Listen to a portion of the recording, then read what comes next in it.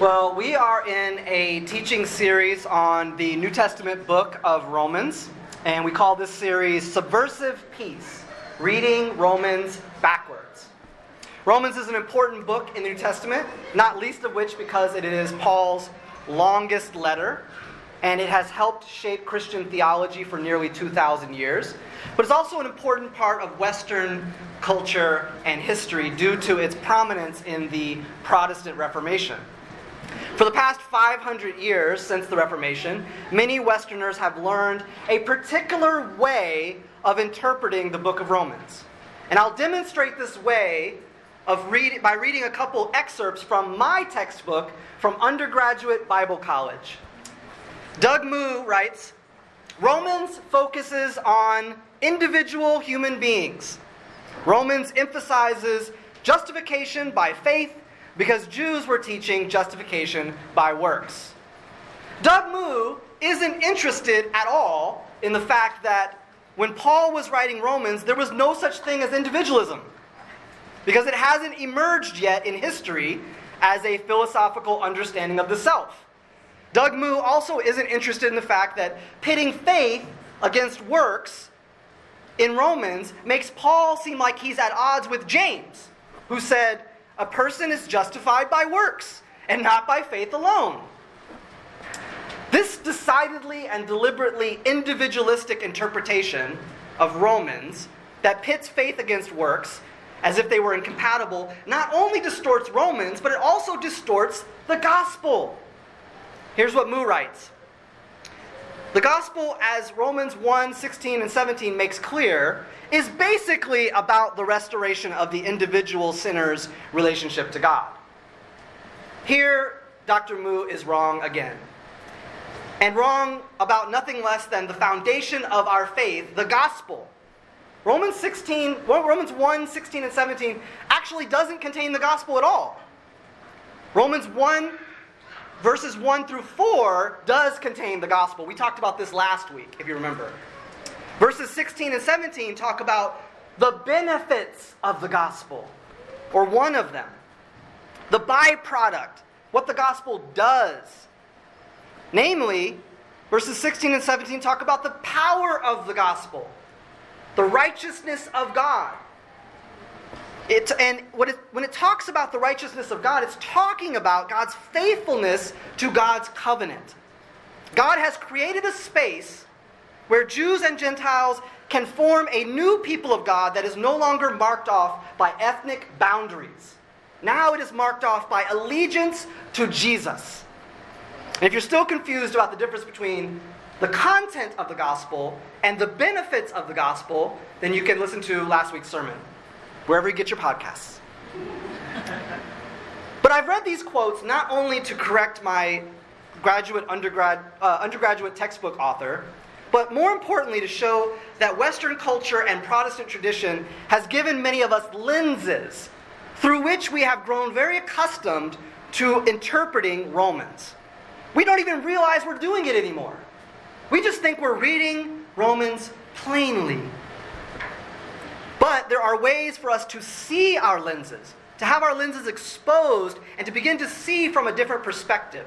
And that's why we've been reading Romans backwards, which simply means that in this series, we are paying close attention to the cultural and historical context of Romans so that we don't interpret it as a systematic theology textbook or abstract it out of history and culture. Romans is a pastoral letter written to specific people in a specific place and time, with specific challenges. And in particular, we have learned that there was conflict in the house churches of Rome. Conflict between a group that was so-called weak and the group that was so-called strong. This is the backdrop. This conflict is the backdrop to every passage in Romans. So rather than interpreting it individualistically, we are interpreting Romans as a way of life, a lived theology, to teach the disciples in Rome how to live as one new family in Christ. Where we left off last week was we were talking about the benefits of the gospel, the ones that Paul emphasized. I showed that in the opening verses of Romans, Paul specifically teaches the content of the gospel first. Jesus is the Messiah, and Jesus is the Lord of all ethnic groups.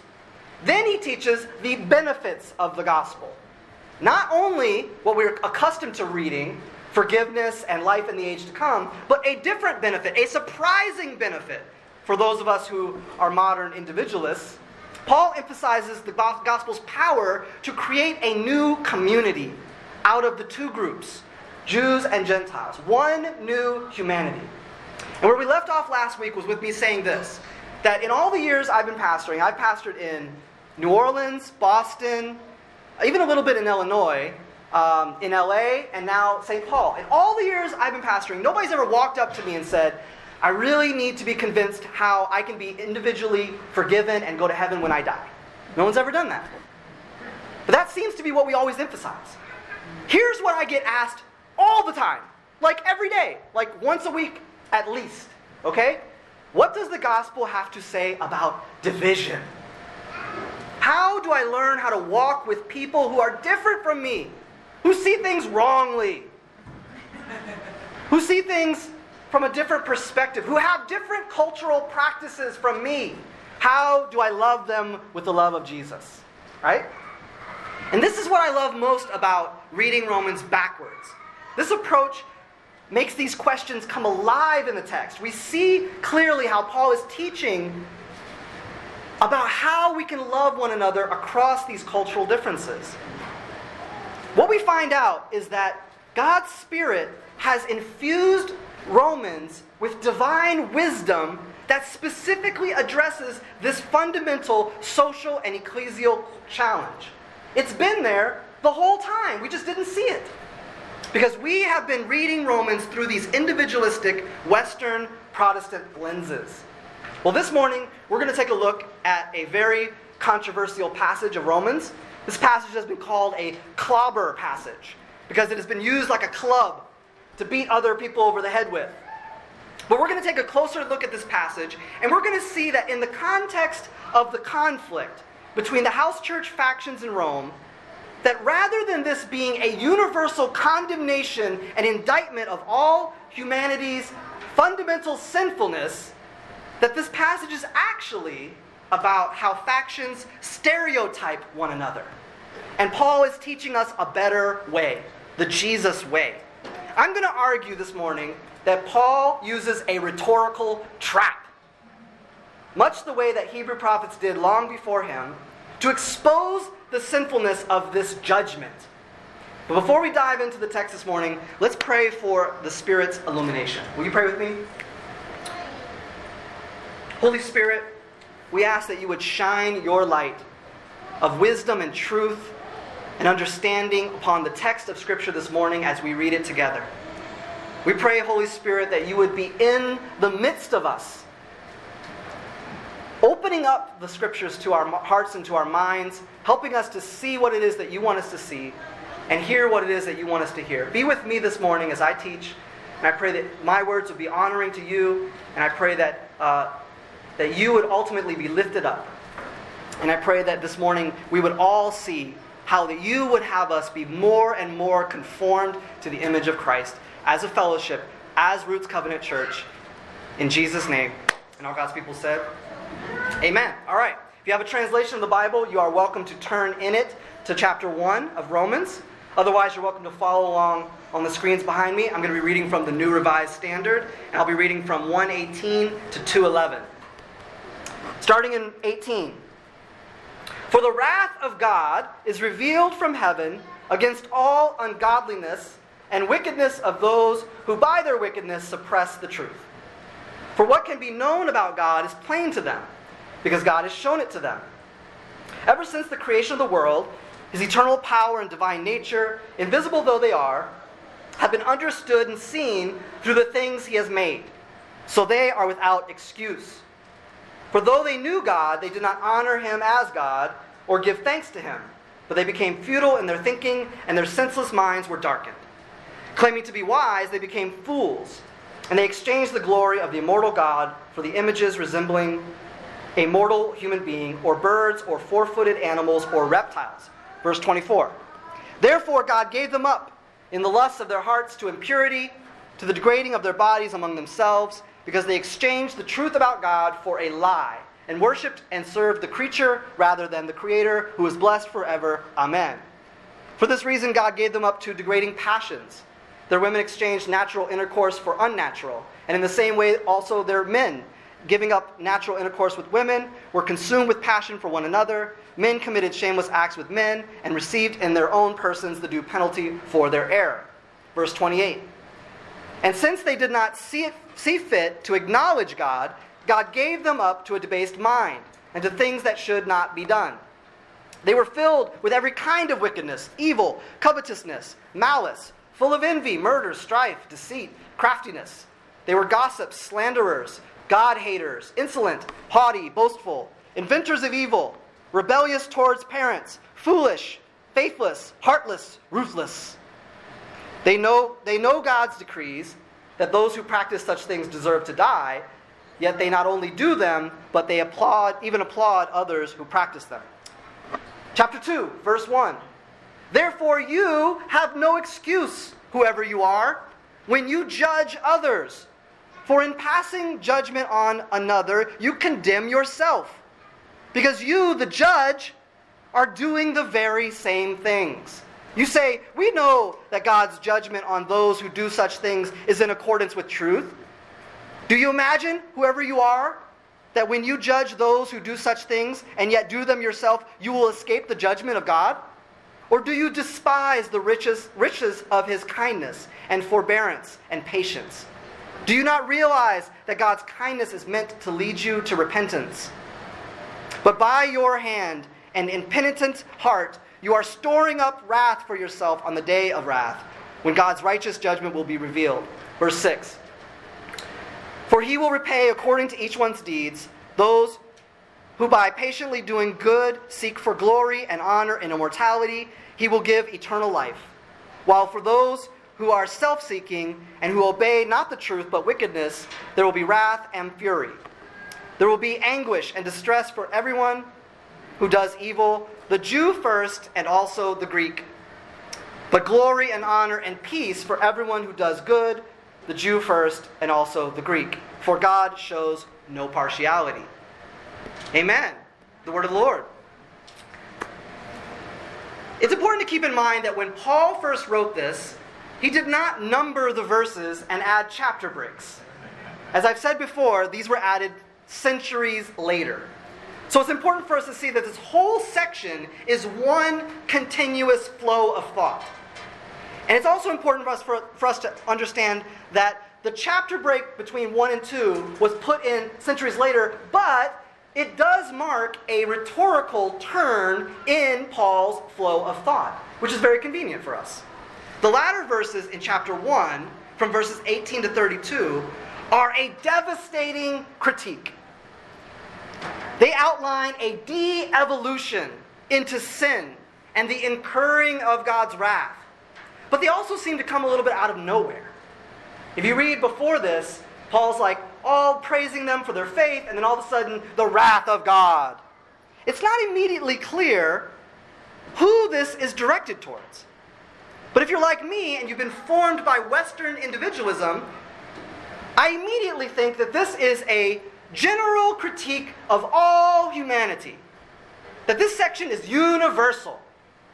It's about all people everywhere, and it's a retelling of humanity's fall into sin. But if we're really intentional about reading Romans backwards, if we're really intentional about fighting that urge to read Romans individualistically and abstractly, and we are reminding ourselves to keep in the forefront of our minds that conflict between the so-called weak and the so-called strong, and making sure that we remind ourselves that that's the backdrop to every passage in Romans, all of a sudden, this passage takes on new contours and new dimensions. What if, instead of being a general, universal critique of all humanity, what if this is actually aimed at one of those factions? How would that change our interpretation? As it happens, Historians, for a long time, have noted the similarity between this passage in Romans and another piece of Jewish literature that shows up in the Orthodox Bible and the Roman Catholic Bible, but was left out of the Protestant Bible. This piece of literature is called the Wisdom of Solomon, or just Wisdom. Here's what historian and biblical scholar Jonathan Linebaum writes. The language Paul employs in Romans 1:18 through 2:5, in terms of vocabulary, theme, and argumentative structure, has deep parallels in the early Jewish textual tradition. This is especially true of Wisdom of Solomon, chapters 13 through 15, which, like Romans 1:18 through 2:5, considers the relationship of Jews and Gentiles before God within the human history of idolatry. The parallels between Wisdom of Solomon and Romans makes them readily comparable. Here's some examples of passages from Wisdom of Solomon that sound very eerily similar to Romans chapter 1. For the worship of idols not to be named is the beginning and cause and end of every evil. But just penalties will overtake them on 2 counts, because they thought wrongly about God in devoting themselves to idols, and because in deceit they swore unrighteously through contempt for holiness. Or listen to this. For all people who were ignorant of God were foolish by nature, and they were unable from the good things that are seen to know the one who exists, nor did they recognize the artisan, while paying heed to his works.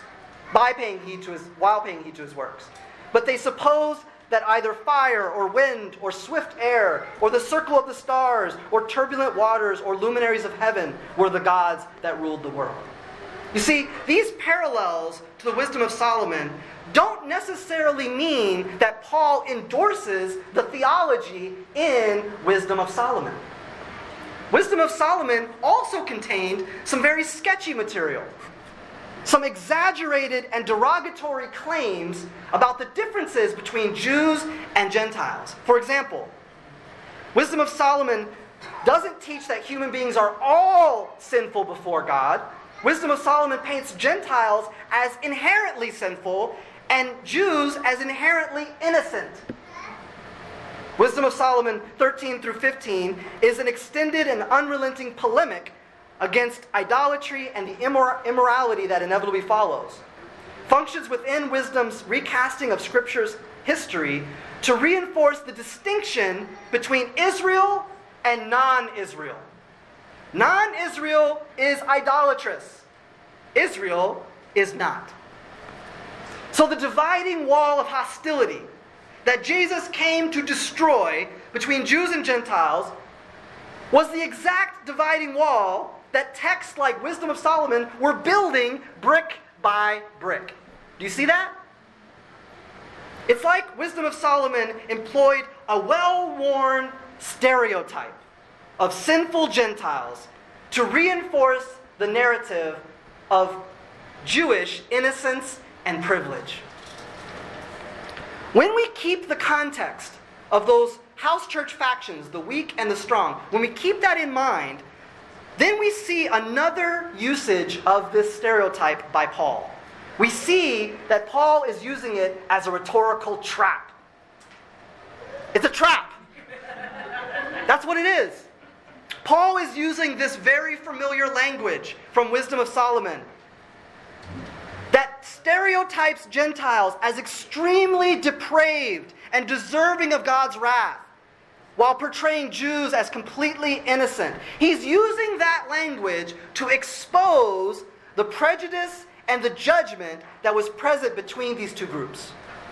The so-called weak were predominantly Jewish, Torah-observant disciples of Jesus. And they held some derogatory and denigrating views towards the so-called strong, who were predominantly Gentiles and didn't keep Torah.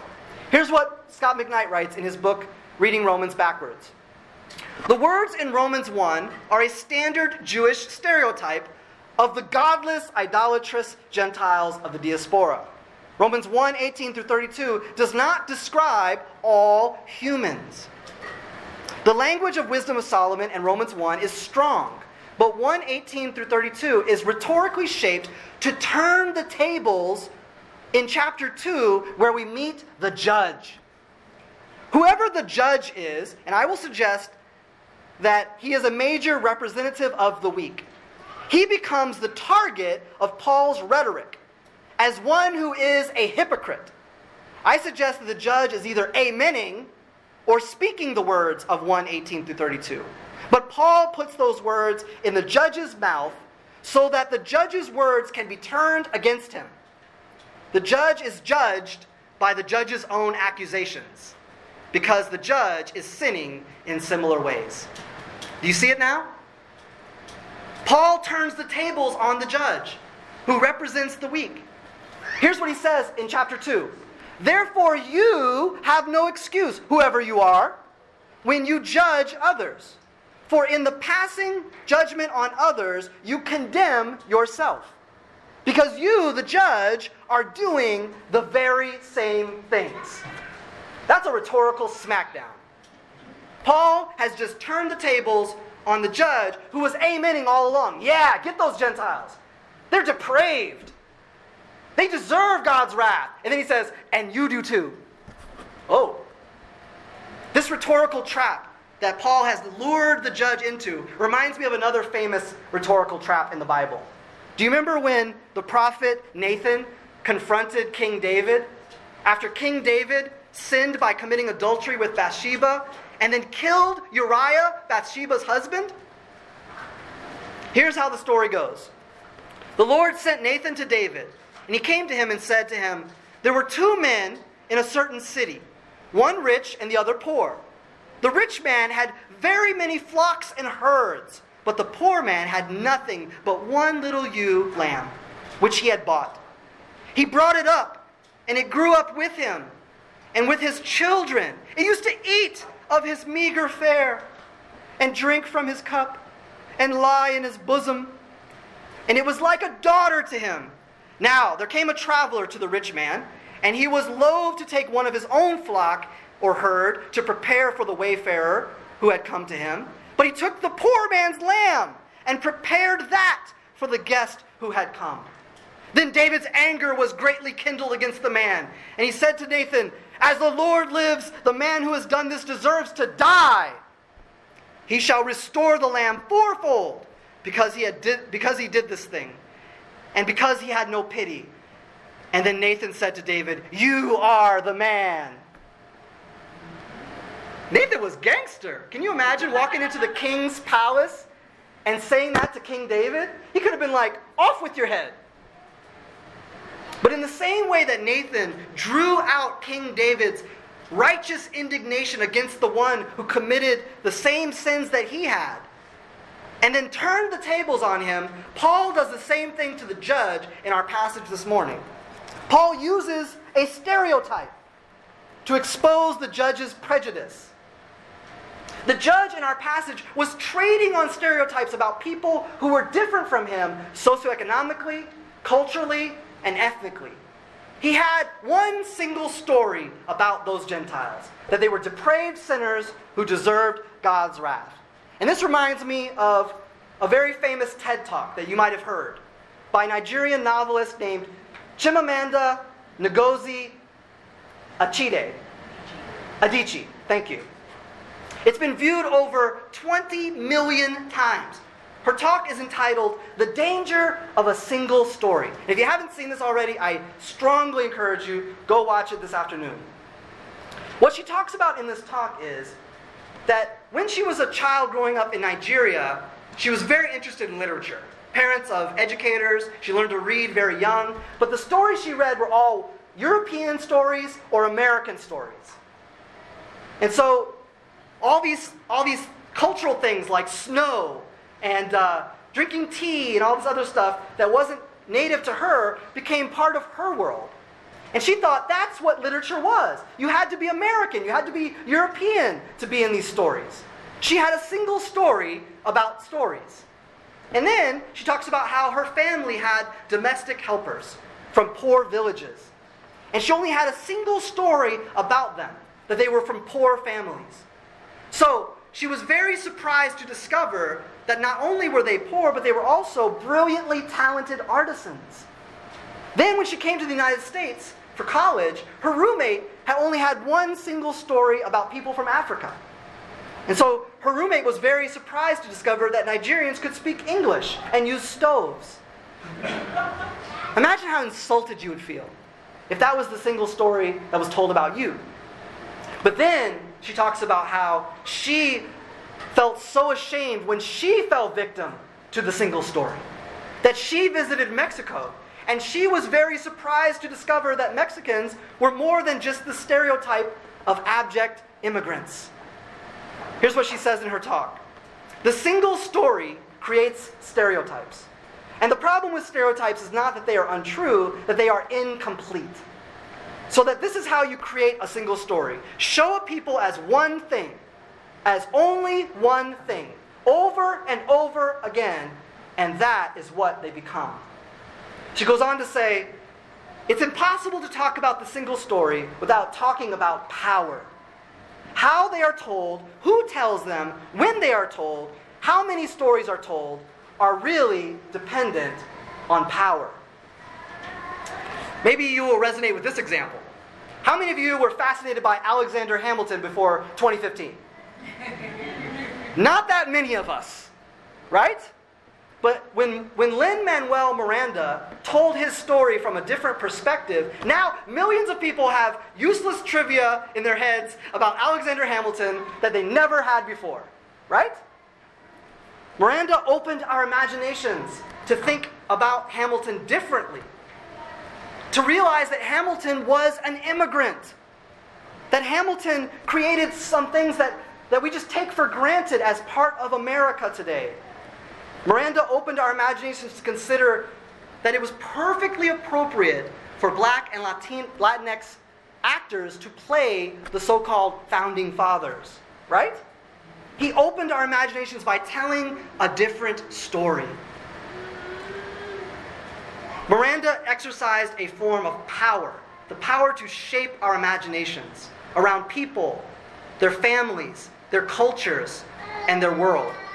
This past week at my day job is I work with court-involved youth in North Minneapolis. And each week we have a theme that we talk about in group. This week's theme was conflict. And as we were talking about conflict, we wanted them to learn the skill of seeing things from another person's perspective. And what came to mind for me was a children's book that Oshita and I used to read to our kids when they were little. Have you ever heard of this book?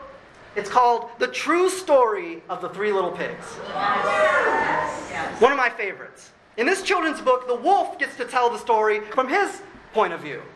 He argues that the single story that's been told about him is all wrong. He's not a bad guy. It's just a big misunderstanding over sugar and sneezing. It's great. And when I was reading this to my kids when they were little, it felt so subversive. I felt like I was doing something really radical. We're going to teach our kids to think critically. They've been taught that the wolf is the bad guy. But what if that's not true? What if the wolf has been framed?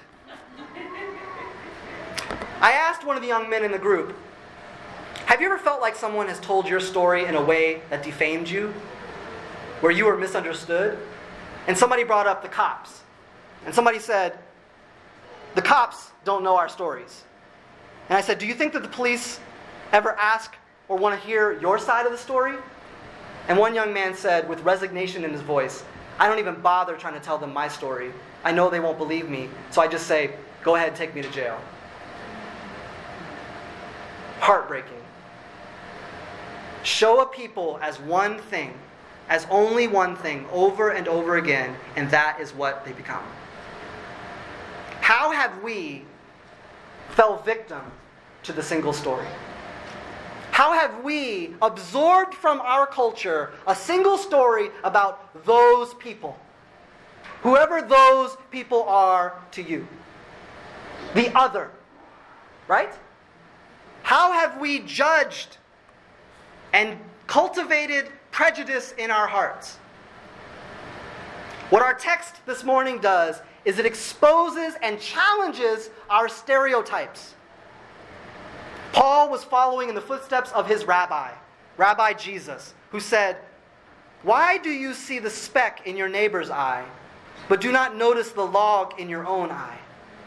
Or how can you say to your neighbor, 'Let me take that speck out of your eye,' while the log is in your own eye? You hypocrite! First take the log out of your own eye, and then you will see clearly to take the speck out of your neighbor's eye." Isn't it easy for us to forget the teachings of Jesus? We so easily forget what he taught us about judging others. And if we as Roots Covenant Church are going to lean into our identity as a new people rooted in Christ, as a multi-ethnic, multicultural, and multi-generational community, we are going to have to be cognizant of the power dynamics in our midst. We are going to have to help one another see our blind spots. And we're going to have to be open to the Holy Spirit saying to us, "You are that man." We have to interrogate our prejudices, our stereotypes, our single stories about others. And I believe that the church is the Holy Spirit-empowered community that makes space for us to do that work. I believe that the gospel calls us to confront these challenges with grace for one another, but by forging a better way forward. And later this month, all across this country, millions of people are going to be confronted with cultural differences around the Thanksgiving table. Are we not? And the proverbial Thanksgiving table gives us an opportunity to forge a way forward. But there is another table that helps us and it gives us power and wisdom to forge that new way forward. It is the table of our Lord. The Lord's table is where we acknowledge that Jesus is the King of Kings and the Lord of Lords, the Lord of all ethnic groups, the Lord of everyone, regardless of where you come from, or regardless of your identities. The Lord's table is where we proclaim with one voice, Jesus reigns and we do not. Jesus reigns and the dividing wall of hostility has been destroyed. Jesus reigns and white supremacy is defeated. Jesus reigns and patriarchy is defeated. Jesus reigns and homophobia is defeated. Jesus reigns and sin, shame, death, and Satan are all defeated. Amen? We are invited to come together around this table as those who belong to the household of Christ. Sisters and brothers who in our baptized lives live out the death and resurrection of Jesus. We are the family of the reborn and the reconciled who inhabit a universe of grace. I'm going to pray and I'm going to ask Pastor Oshita to join me. And I'm going to invite you to this communion table this morning.